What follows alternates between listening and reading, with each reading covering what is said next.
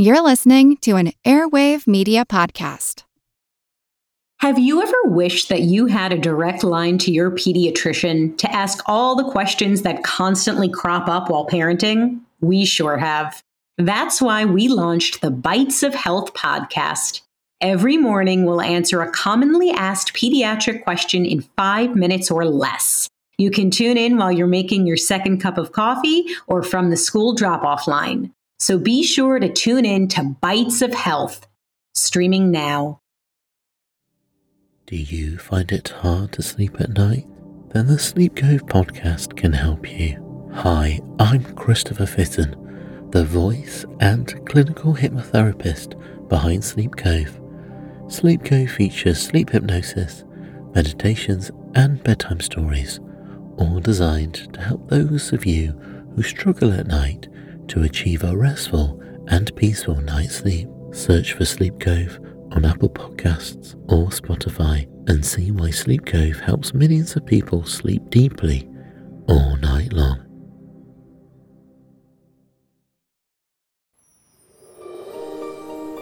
Hello, I'm Teresa McKee, your host for A Mindful Moment.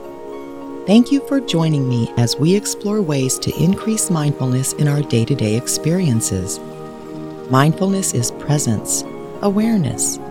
It's paying attention to what's happening within us and around us. Mindfulness increases our emotional, physical, and mental well-being. It can also enhance our focus and productivity, and there are many health benefits from practicing mindfulness and meditation, from lowering blood pressure to increased longevity. Perhaps most importantly, in today's chaotic world, mindfulness strengthens our ability to be more compassionate to ourselves as well as others. I'm here today with entrepreneur Lesley Logan, a certified Pilates teacher and mindset coach. She is also the founder of the first free online catalog of Pilates exercise tutorials and offers fitness business coaching. Thanks for joining us today, Lesley. Oh, Teresa, thank you for having me. I'm very excited to be here. Yeah, I'm looking forward to this. I know you've connected with thousands of people between your workshops and your trainings, and so I thought maybe that was a good place to start. How do we connect to ourselves in order to better connect with others? Isn't that like one of the questions of life? What's interesting is I didn't even know I wasn't connected to myself. And I think if you're listening to this and you're like, what does that mean?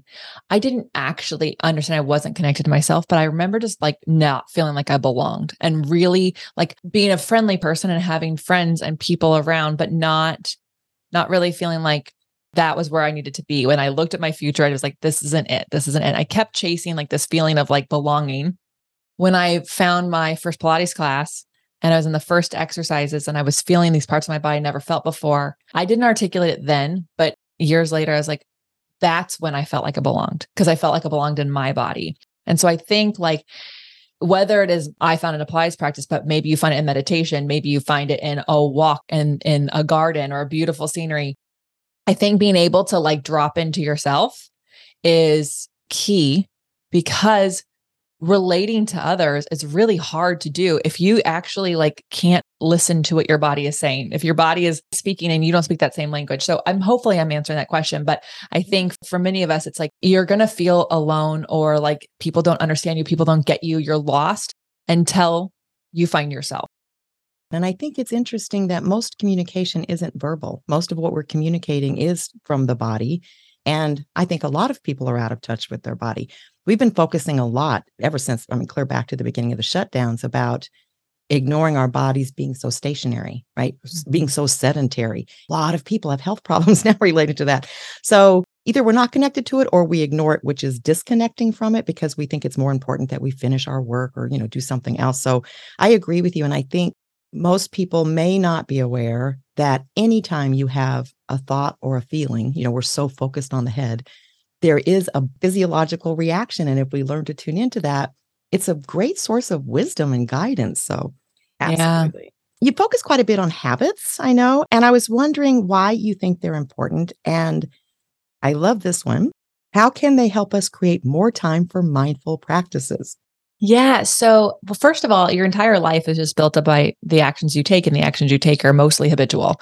And some of the habits you have, you don't even realize that you have them. Like you consciously did not set those up. So, if you are someone who checks your email before you go to bed, that might not be a habit you're proud of. You might want to get rid of it, but you get something out of it. There's a feeling that you get out of it, and that's why you do it. And so, to me, habits are important because we should be very conscious around the habits we're making so we can have the life we want to have. If you are feeling like the dream life you have is so far away, well, really, you have to look at the habits you're doing on a daily basis that will that they'll tell you right now if you're going to have what you want to have. If you are a scarcity mindset person and you want to have this abundance of money, guess what? You got to change your habits. Otherwise, it doesn't matter. You're not going to have it. So, and then to go to your second question, like, there are different things you can do for a mindful practice. Some people meditate. Some people do. I have a red light therapy I like to sit in front of. Some people have a movement meditation. Maybe it's a yoga practice or Pilates practice, or you go for a walk. But like your mindfulness moments happen more often if they are a habit. If you're just doing them, we're like, oh my God, I'm stressed out. Now I'll go meditate. Right. Like I think I'm sure many people do. It's like, yes, I'm grateful you thought about that now. It would be really helpful if you'd already been doing it. No, and it's true. In a lot of our trainings, I have to explain the time to do a meditation is not as soon as your stress level is spiked, right? Because then it's very hard to calm down and focus. It is building that habit so that it's automatic. Mm-hmm. If you practice all the time and it's a habit, then when something happens, that habit kicks in. You don't have to think about it. You don't have to remember to do it. And so I do appreciate that. There's a lot of opposing opinions about how long it takes to create a habit. So I was wondering what your take is on that. Yeah. So I really like science. I think makes it easier when things are tested as opposed to opinions. And so I studied with BJ Fogg, and he is actually the behavior scientist of Stanford, did a whole thing there. And he actually was the person that the founders of Instagram studied with, and some other people who are very famous on talking about habits. And so the truth is you can actually build a habit within a moment. Remember going back to my example of checking your email before you go to bed. You probably didn't always do that. At some point, there was a reason you had to do it, and it provided a feeling in your body that your brain was like, I want more of that. Relief can be a thing that builds a habit, right? So habits, if you think like I was always told when I was growing up, it takes 21 days to build a habit. And then of course, most of us don't have 21 consecutive days where we can do something before we mess it up. And then what happens? We're like, oh, I have to start all over again. You probably don't, but you just told yourself you do. So now you'd have to. But the truth is that like, imagine if you could have a habit that you built on a different way. And I'll teach it that way in a second. And then you could go on vacation. You could do a mini version of that habit or not do that habit at all, but know that as soon as you get home, you could actually start that habit up right back where you left it off because it doesn't take repetition. You can even think about it through the pandemic that we were in, right? When there was the time when we were masked and everyone was doing it. How often did you remember your mask though? Guess what? Even though I wore mine, I believed in wearing mine, I would get to the store and I'm like, oh, I forgot it in the car and I have to go back. Why? Because we didn't actually like wearing them. So because we didn't like wearing them, even though we had the habit, the repetition of doing it, we didn't want to do it. So therefore it didn't stick. But if you actually take time to go, okay, what do I want to do? And then, so you have to want to do the habit. That's important. And then 2, you have to have the ability to do the habit. So maybe if your habit is running a marathon, if you've never ran before, we're not going to build a habit of running every day if we go out to run 7 miles or a mile. Maybe you have to make a habit of just putting the running shoes on. And then the third part is that feeling I talked about. We have to feel good about it. We have to celebrate it. And maybe that's high-fiving yourself. If you've got a kid, maybe it's high-fiving your kids, teaching them how to celebrate. Maybe it's putting on some good music and dance. But in the moment, it has to be a celebration of some kind that works for you. Cannot be a reward later on in the week. That's too far away. And you can build a habit in a moment or in a few days. That makes sense. I mean, you're getting a hit of dopamine if you feel good about it, right? Again, your body's working with you. Yeah. I have studied BJ Fogg quite a while back, and I loved his tiny habits too. Mm-hmm. You know, where it's like, okay, then floss 1 tooth to start. So it just breaks it down. It doesn't have to be this overwhelming change, right? Yeah. Yeah. And I love it too. And it's like, for the perfectionist in the room, I know it's going to be hard for you to celebrate flossing 1 tooth as he suggested, or just putting on the running shoes. But ask yourself if going over and beyond what you are capable of is actually working for you. It's not. Well, along these same lines, what's your strategy for breaking a habit that is no longer serving us?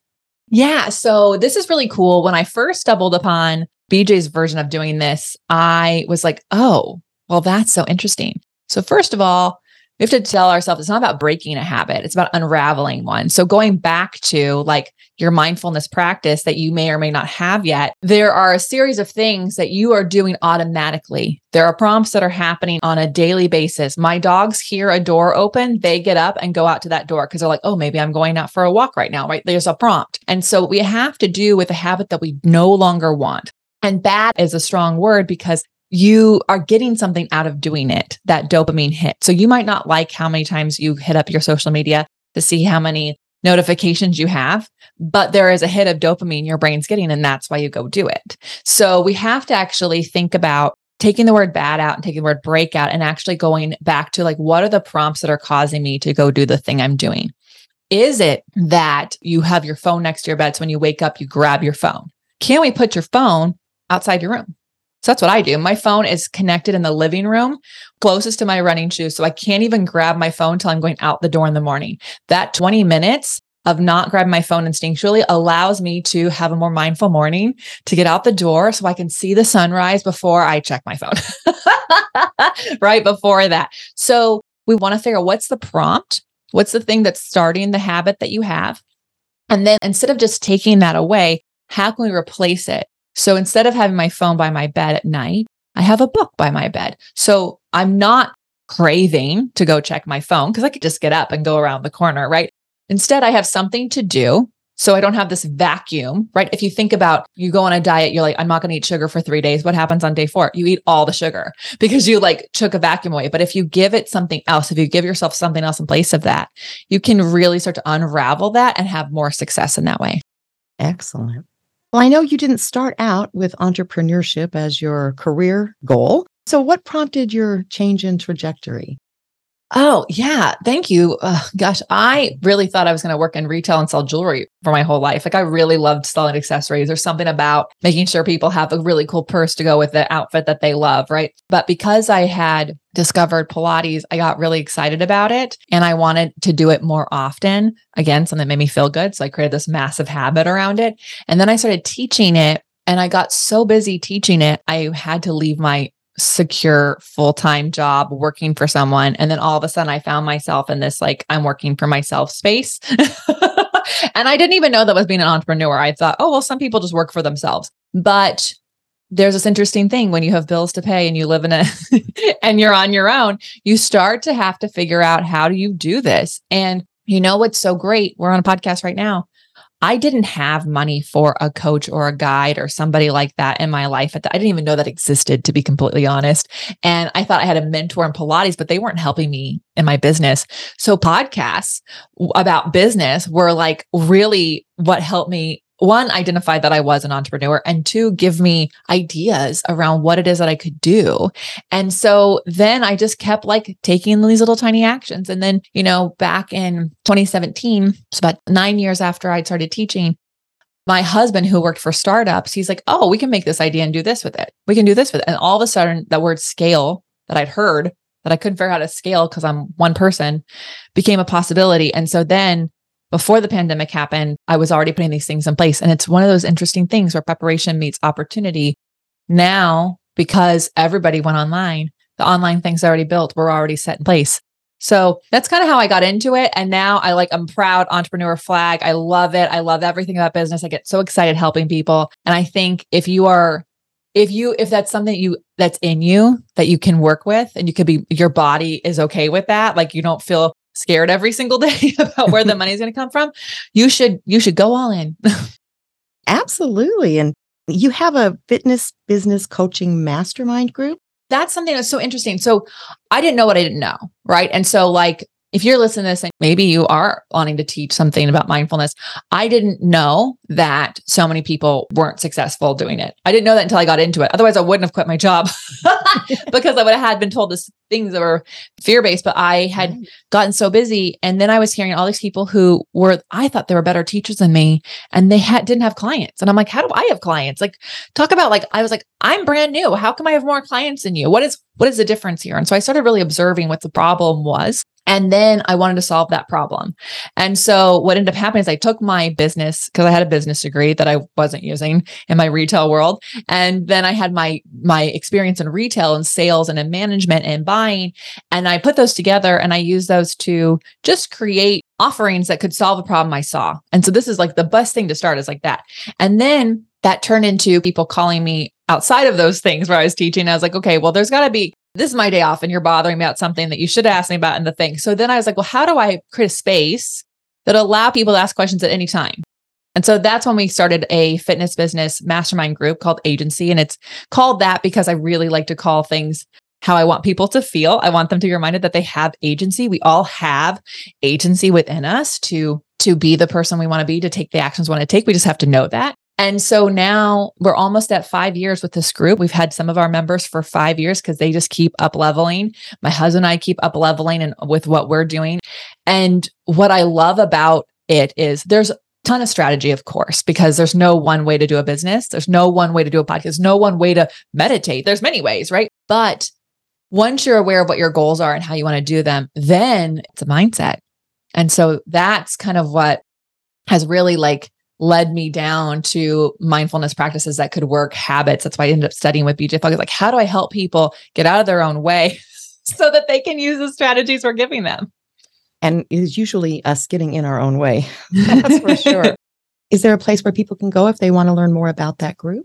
Oh yeah. profitablepilates.com/agency. So profitablepilates.com/agency. That's where you go. You can see how we coach people. You can get on a phone call with my team and you can find out for the right person for you. Well, excellent. Now let's go back to the Pilates because you launched an online Pilates tutorial exercises.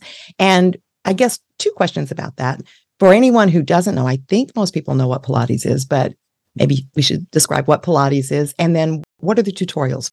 Yeah. So I love this. So first of all, if you I feel like Pilates is a movement meditation more so than anything else, because how you are on your mat is how you do anything. Just like how you react to distractions in a meditation practice or a mindfulness practice, that's how you react to a lot of things. Just so you, right. So I really like to use Pilates to help people be aware of how are they in their body that day? Because when you do Pilates, it's very different than weight training. I'm not knocking that because I do lift weights, but I can be thinking about all the things I need to do in my workload that day while I'm doing squats. But when I'm doing a Pilates mat practice, I have to be thinking about what's moving where. So am I moving my arms, my back? Because if I'm not, it's going to feel really easy, or I'm going to feel it in my shoulders and my neck. Am I squeezing my legs together with all of my muscles, or just my hip flexors that are working? So I'm really having to be mindful of where all the movements are coming from in the practice and each exercise. Also, how I react to the exercises from the teacher, how my members react to the exercise I'm suggesting is going to tell you a lot about how you're going to react to people challenging you that day. Are you like, oh, I can't do that, but I can do this? Or are you like, oh, here's another thing I can't do? So you just start to get really aware of how you're showing up, not just in your body, but in the world in that moment that can really give you a heads up. Like, hey, maybe today is not the day that I go to this birthday party. Maybe I just send a gift and take some time for myself because clearly I need something more than just this. And so I really love it. But what Pilates is specifically is a strength-based workout. Joseph Pilates created it. It's designed to balance your imbalances, to create flexibility that is balanced with your strength. If you are overly strong, you will have injuries because you're too tight. And if you're overly flexible, you will have injuries because you don't have anything to hold it all together. So we have to keep both of those together. And you may know Pilates from all the equipment you see. We do teach classes like that, but I believe that the mat is the most accessible practice anyone can have. And you can do it anywhere you can lay on the ground. So I started with tutorials to help people fall in love with Pilates like I had fallen in love with it. And then that turned into online classes so that people could take one class. They have that same class all week long to take as many times as they want to compare themselves to themselves. And then I created these flashcards so that people who are like, or don't have access to the internet at the time, or don't want to necessarily take a 30-minute class, could create their own mat workout and use the tutorials as a physical card to create their own workout for the day. So I really believe that it is one way that we can have some more present time with ourselves in a very busy day. And then you get a workout while you're doing it. That's fantastic. I appreciate a variety of contemplative practices for people because meditation isn't for everyone, or maybe yoga is not for someone. So I love this emphasis on the mind-body connection and doing the Pilates. So that's wonderful. If someone is interested in checking out Pilates, where can they find information about your online tutorials and other classes? Oh, thank you. OnlinePilatesClasses.com. Very easy. If you want a free class, you can go to OnlinePilatesClasses.com/free. We also have, if you're like, oh, this is really intriguing, but I'm not sure, I've never done it before, you can find out on the site, you can find an intro series. So if you're brand new to Pilates, we have that. It's not a membership. It's just a series you can do as many times as you want. You'll see the free tutorials. You'll see the flashcards. It's all there. And you can ask me any question you have about whether or not it's right for you. Well, wonderful. Well, I appreciate you introducing what might be new to someone if they're focusing on mindfulness, because I didn't get the connection right away, but I think this is a fantastic alternative for someone who is, and maybe also trying to enhance their health, their physical health. So you're getting a twofer, right? Yeah. Well, lovely. I just want to thank you so much again for joining us today. It's been very delightful. And I hope people check out both your mastermind and your Pilates classes. And thank you. Oh, thank you so much for having me, Teresa. Until next time, I encourage you to meditate daily and be mindful in all of your everyday activities. Simply bring your full awareness to the present moment to build your mindfulness skills, paying attention to every detail of what you're doing, from washing dishes to work tasks to taking a walk. Your mind will wander, and that's normal. Each time you notice it has wandered, that's mindfulness. Consider how wonderful the world could be if everyone was mindful. You can help make that happen.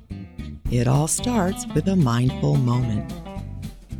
This podcast is part of the Airwave Media Podcast Network. Visit airwavemedia.com to listen and subscribe to other great shows like the Daily Meditation Podcast, Everything Everywhere, and Movie Therapy. We deeply appreciate your support at patreon.com/amindfulmoment.